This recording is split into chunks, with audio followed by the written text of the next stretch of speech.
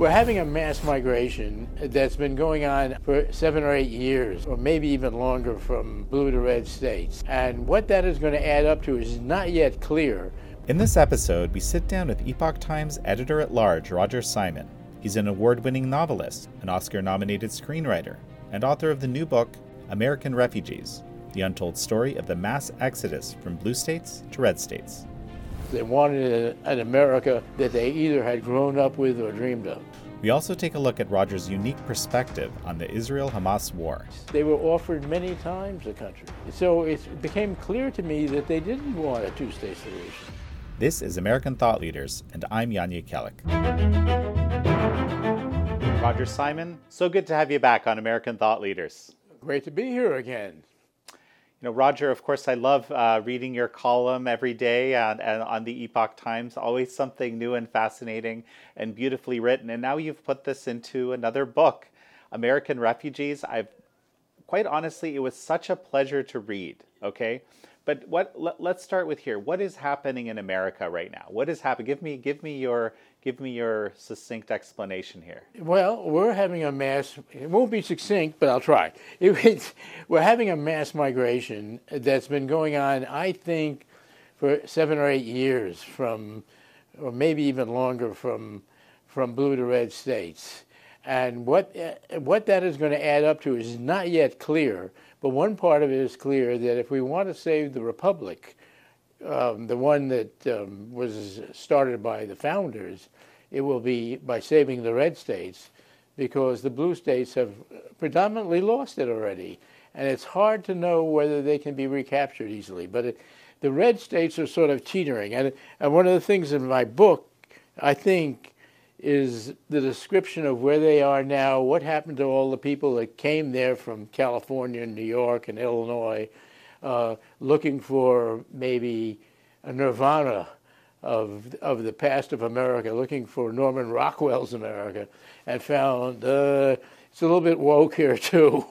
And the culture clash that ensued from that, which is, I think, permeates the book. Yeah, no, absolutely. That's actually one of the most fascinating finds of the book, right? That the people that you call are the cavalry, I think, are arriving at these states expecting to be, they end up becoming sort of agents of cultural change in these red states themselves. Yes, right? Here was the basic, I would say, ignorance accident that occurred. And my wife wasn't, all of us were. We did not realize exactly what red states were like before we moved there. That's not to say we hadn't visited. Yeah. I was in the civil rights movement, so I visited South Carolina in 1966, thank you. So I've seen it, but it's so different from living in a place. But you were living in L.A. Okay? Yeah, let's say it, right? 40 years of, right. In the Hollywood Hills, and I was in the bowels of Hollywood, so I was in an extreme kind of leftist environment. But I expected something that doesn't really exist anywhere anymore, and maybe it really never existed. And so when we arrived, all of us, and the book has, I think you see a little epigraph that was described for me by a man I use in the book as a guru that I call Rocky Top. He calls himself Rocky Top. I can't say who he is because I've been sworn to secrecy, because he's someone who was heavily duty in politics here in D.C. and also in Tennessee. And so this man acted as my subliminal guide, sort of my Don Juan for the book. But I used an epigraph to the book from a story he told me, which was, he had heard this, that in a place in rural Tennessee, which is quite different from Nashville, where I live. They were building a very fancy house for 2 years, and no one knew who it was. And finally, when it was finished, the woman at that new house came in and said, we're from California, but we want to tell you that we're not bringing our California values with us, if you're afraid of that.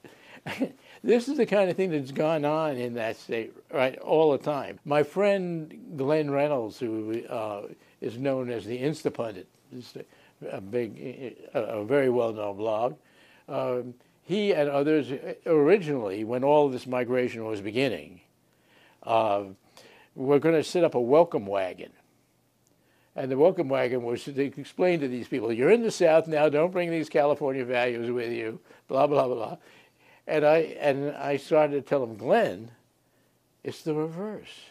These people who did this are more constitutionalists than the people in Tennessee.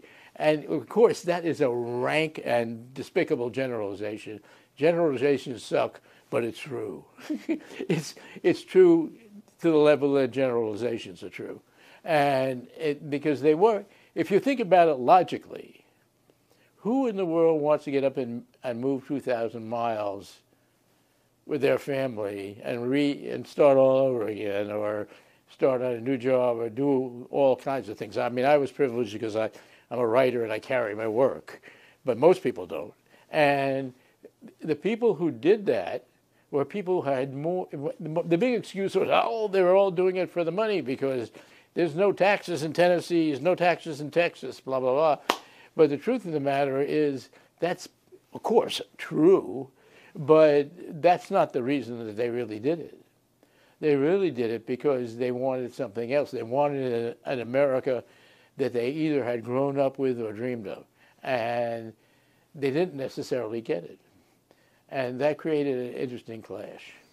And it was this, kind of traditional view of Western culture, the sort of, I guess the dream of American culture, the dream of Western culture, the self-reliance, exactly. The meritocracy, yes. The faith in many cases. And you talk about that quite a bit in the book.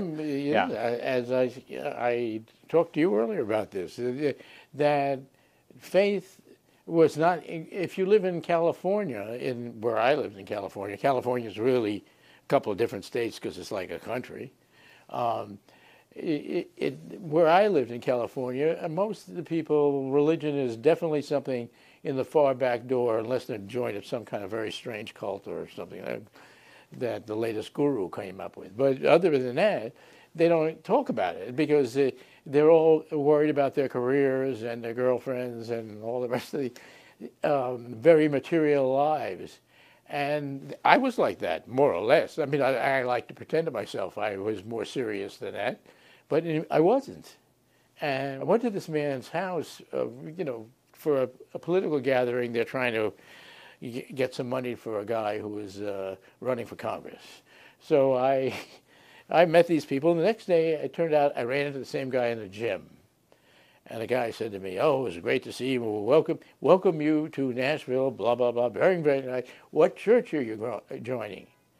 And I went, well, I'm Jewish. And then, so he did a beat, and he went, Then he said, well, what synagogue are you joining?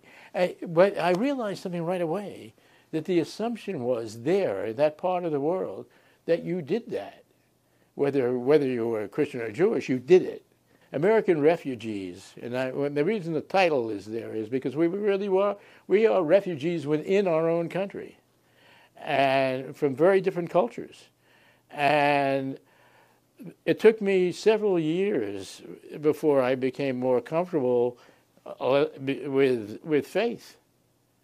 But the chapter it's near the end of the book quite deliberately because there's nothing more important than faith, and that I call the chapter Steeples, because if you go to a place like Tennessee, you're struck. All of a sudden, there's steeples all over them. What is this? I mean, if you're driving around California, yeah, you would see a church here and there. Yeah, you see a synagogue on Wilshire Boulevard. But most of the time, you're seeing sushi bars, or you're seeing Korean restaurants, or you're seeing taco stands, or you're seeing farms, or you're seeing people in flashy cars, but you're not seeing steeples. I mean, they are there, and they're famous churches in Southern California and so forth. But it's not. It doesn't permeate the culture, and it doesn't permeate your mind. And I talk in the book because not just with you and other people here at the Epoch Times, I became very interested in Falun Gong. I also was surrounded there by evangelical Christians who I began to respect a great deal. And then I also became more interested, and I always have been a little bit interested in the Chabad movement in Judaism. So I ended up, and toward the end of the book, if you read the book, you'll see that I'm a very confused man who has interests in all of those things. I happen to think that's not bad. I happen to think they all, if you read carefully and know what you're talking about, have a lot to do with each other. But I have more evangelical friends now than anything else in Nashville. After they got to know me well, they would come up and say, Roger, what is it with the Jews? They don't like Israel. And I'd say, I would have a million answers to that, because there are a million answers. It is a world in which faith had tremendous significance. And the thing I liked most about the South when I got there is everybody was very nice. And I started to think it was a trick. It didn't go on for that long, but I did think it was a trick. I was like, why is everybody being so nice? What is it? Because I'd grown up in New York and lived most of my life in Los Angeles. This is the kind of place where if you're at the supermarket and everybody said, "Oh, you just moved here. You're wonderful. Come. How long? Where'd you come from?" All that kind of stuff, as if, hey, you don't even know me. Right. That's a remarkable. There's more part. Community, right? I mean, that's what you're totally talking more about. community. Yeah. Except that the dark side, and that you have to face right away, is that in all these red states, I think you can almost say all, there's a war going on between the people of the state and the people who run the states and who are in the cities. They are working from those cities outward to change these red states into being mini Californias. Well, I want to talk about that a bit more in a moment. But before we go there, you mentioned, you said people ask you, what about these Jews that don't like Israel? Okay. Right. We've just had a very kind of clarifying moment with this Hamas invasion of Israel, unprecedented number of deaths in very short time of Israelis. Do you think some of the people who, quote unquote, don't like Israel are thinking differently now? If they're not, God help us. Because I can't imagine anything more clarifying than what went on. If that doesn't affect people, I don't know what will. But what makes it different in your mind? Right now, what makes it different? Absolutely. The extremity of the actions. I mean, these were almost Holocaust type actions. Infanticides and things like that are just so horrifying to the human mind that you realize, and you hope people will go home. How can they stand it? It's a terrifying moment in a lot of ways, because you want to know that most people are going to recoil as this is beyond humanity. I mean, animals kill each other, but they kill each other to live. They need food. This is people who did it in a wanton manner. You're Jewish, I kill you, bah. And then laugh about it or rape them or whatever. As someone was telling me on the phone the other day, that's an insult to animals. Because animals have a reason to kill. These people had no reason to kill. Right. Well, from the far left, which you yourself once hailed from, there's a lot of people saying, well, this is justified because of the terrifying and terrible Israeli policy over God knows how many years. Like, how do you respond to that? And the reason I'm asking about this is, you have a very wide breadth of experience of both around political ideologies and people, as we're discussing here. Well, I've been wrestling this for a long time, and I will have to go back to the days of the '67 war, when Israel defeated these countries all at once and enlarged. I was one of those who in those days felt that, well, land for peace was the way to do this. And then along came the Oslo Accords. I was so moved and so happy that there was going to be land for peace. And I think Bill Clinton, someone to whom I thought was okay then, now have less good feelings about, but you could see he was very excited to have done this, and that everybody wanted to believe that Yasser Arafat was for real. But Yasser Arafat was not for real. He did not want land for peace. He was just stalling for time and getting money. And then it turned out that he was followed by this man Abbas, Mahmoud Abbas, who took over the Palestinian Authority, and they too don't really want land for peace. They were offered many times the country, at least 5 or 6 times.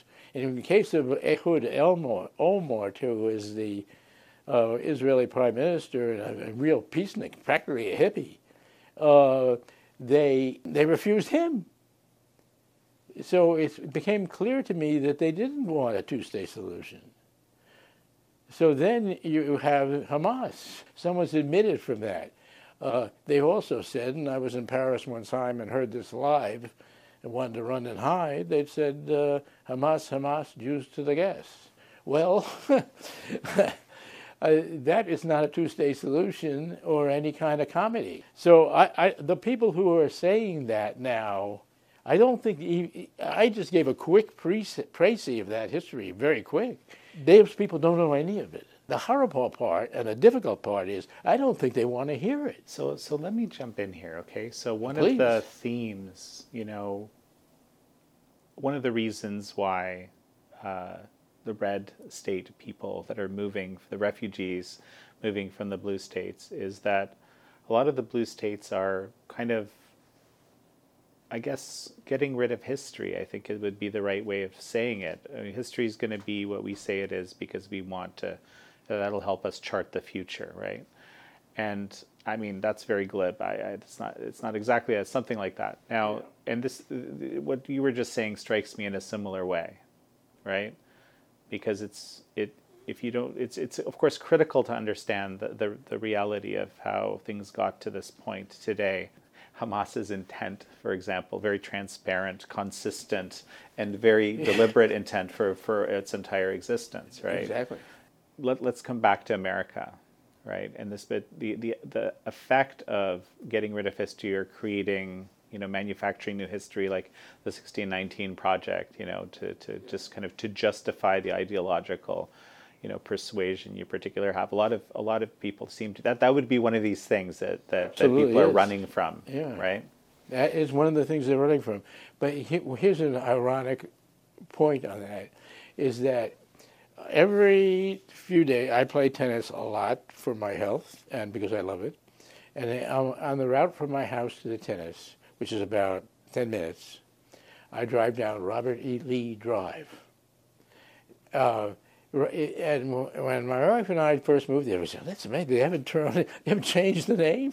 It's still Robert E. Lee Drive, and there's actually right next to it is Confederate Drive. Anyway, it's not a particularly lavish neighborhood, Robert E. Lee Drive. It's not Old South where you could see some antebellum mansions.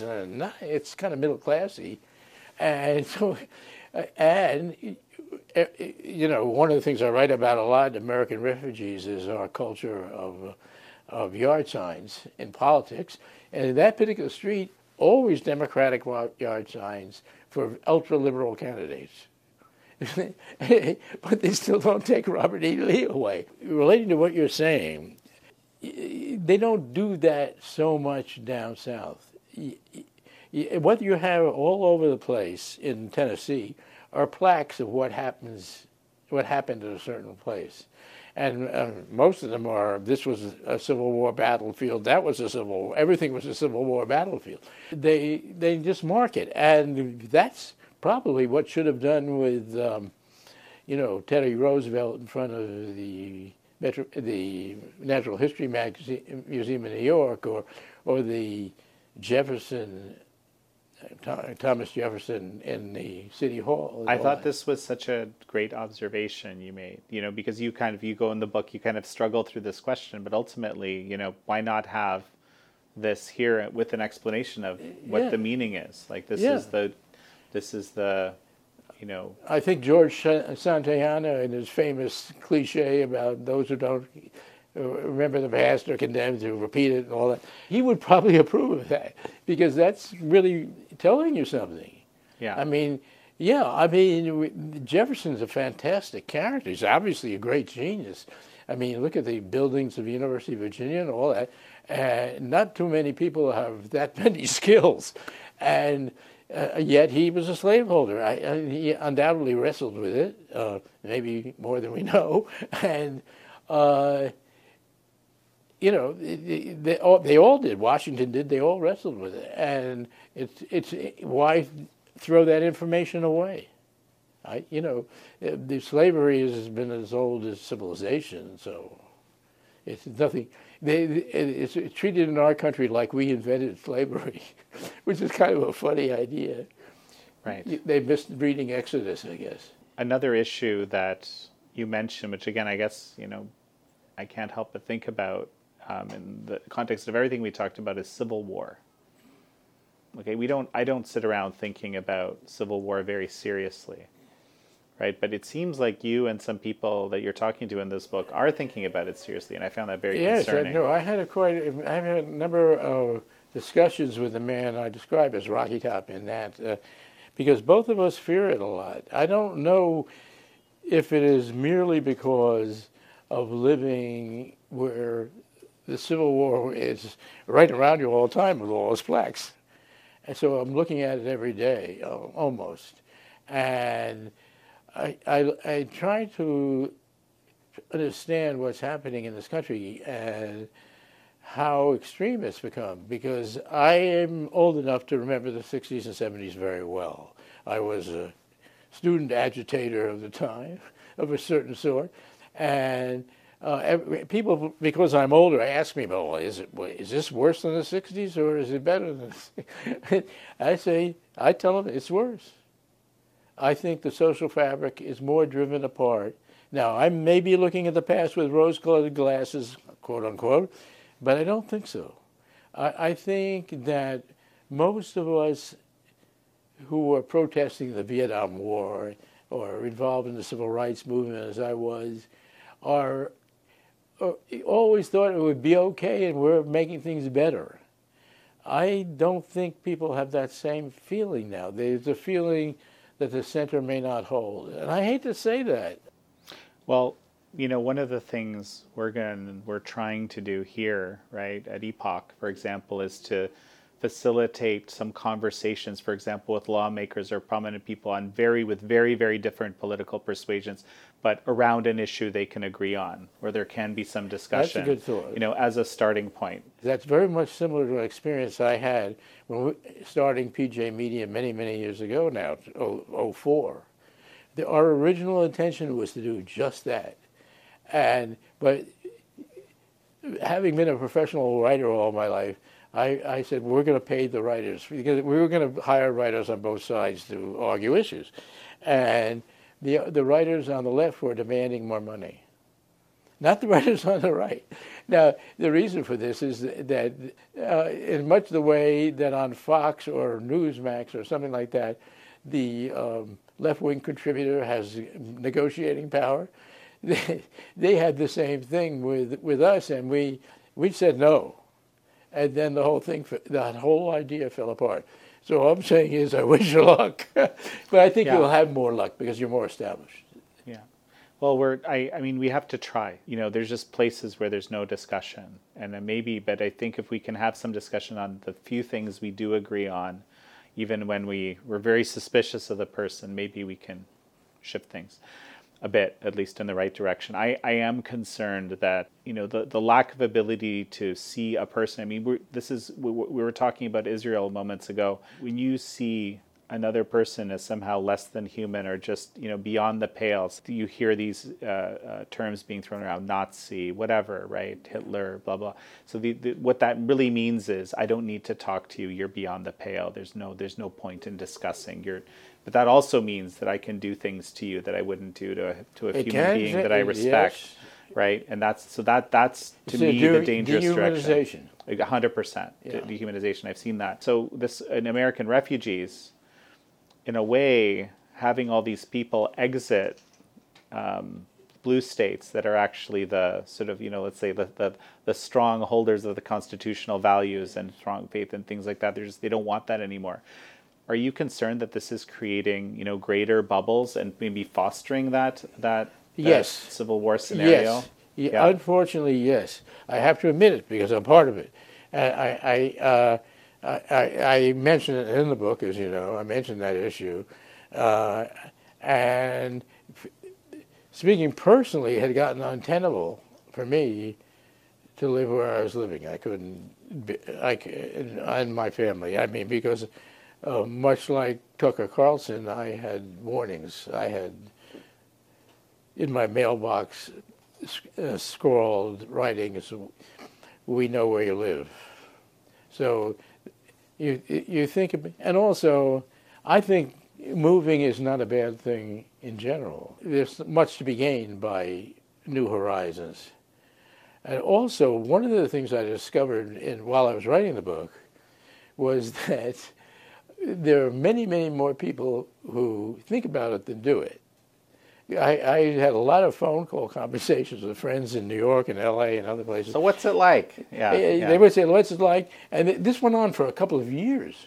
I mean, it wasn't like, because they would say, well, and one person said, well, is it better to live in Franklin or Nashville? They're really getting into specifics. And what's the school like in this place and all the rest of the things. And after a while, they're never going to leave. Because there's a certain mentality and a certain kind of person that moves on and another kind that doesn't. And that's a kind of sub-theme of this book. But I think we can look at it, the whole refugee thing, in a more optimistic way. I think the internal refugee thing is fairly optimistic. But the refugee thing of the people that come to this country and have, come in not illegally, not members of Hamas or whatever are coming across the border, but the kind of people that built this country were people willing to leave. They were people who sought a better life psychologically. Well, and what's really interesting is, at least early on, I think a lot of them were actually ideological or religious refugees, not people doing it for basically the quote unquote better life from the perspective of money. Something I've discovered over the last years is that it is actually fundamentally different. The people who have the motivation, I need freedom, I need to be able to practice my faith, and that's the reason I'm moving, I'm escaping, versus I'm just looking for a better life. Yep. It's just very, very different groups of people.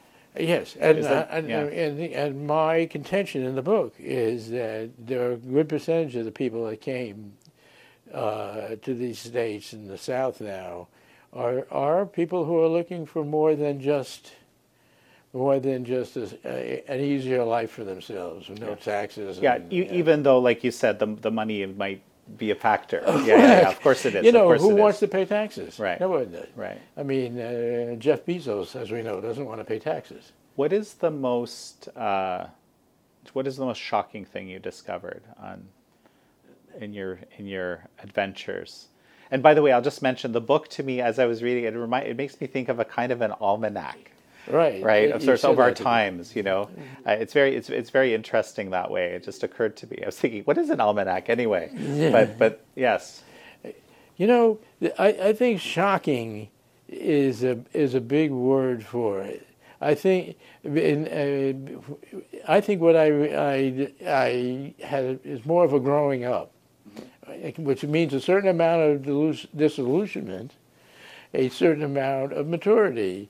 And then out of that, with faith, more happiness. Roger, I think we're going to need to finish up shortly. You're right. I'm gonna write myself into the story a bit here. You part of the almanac, so to speak. Right. Is this adventure that we actually shared together in Nashville, organizing, the primary debate for one of the Tennessee districts, Yes, right? Which I the hope winner you of our enjoyed debate. I hope you enjoyed the account of it. I did, and it was very interesting because it speaks to a number of the things that we've just been talking about. But one thing that struck me, because it was like getting the play-by-play from the outside. I don't usually get to see that. Is I think we organized something pretty unique in the debate. So, like I've not heard. We just kind of made it. I think it was very successful, and hasn't been replicated since. But I don't think it's been done before. I think right? it's one. I would have to put that down there as a treasured experience, and I hope you share that. Oh, absolutely. I mean, it's a treasured experience because, and you learn from treasured experiences that if you put special effort into a unique idea and just do it, don't be afraid to do it. Just do it. I think, although our dream was that it would take off and all around the country people would do this kind of debate instead of the nonsense that we all watch. Yeah. And guess what? It didn't happen. Yeah. On the other hand, it did happen. Mm-hmm. And a lot of people saw it, and I have never met anyone who was there or watched it on Epoch TV or NTD that told me they didn't find it very interesting. Everyone said it was. Mm-hmm. Now, that means that it's implanted in brains. So maybe the little acorn will grow. We'll see. Well, Roger, a final thought as we finish? I wrote this book in part as a kind of layman's guidebook to anybody considering moving. Not in a way that shows you that there are pluses and minuses. Right, the good, the bad, and the ugly. Yeah. But in the end, I think it's good. Well, Roger Simon, it's such a pleasure to have had you on again. Well, great. I hope we'll do it again. I hope we'll write another book. Thank you all for joining Roger Simon and me on this episode of American Thought Leaders. I'm your host, Yanya Kellek.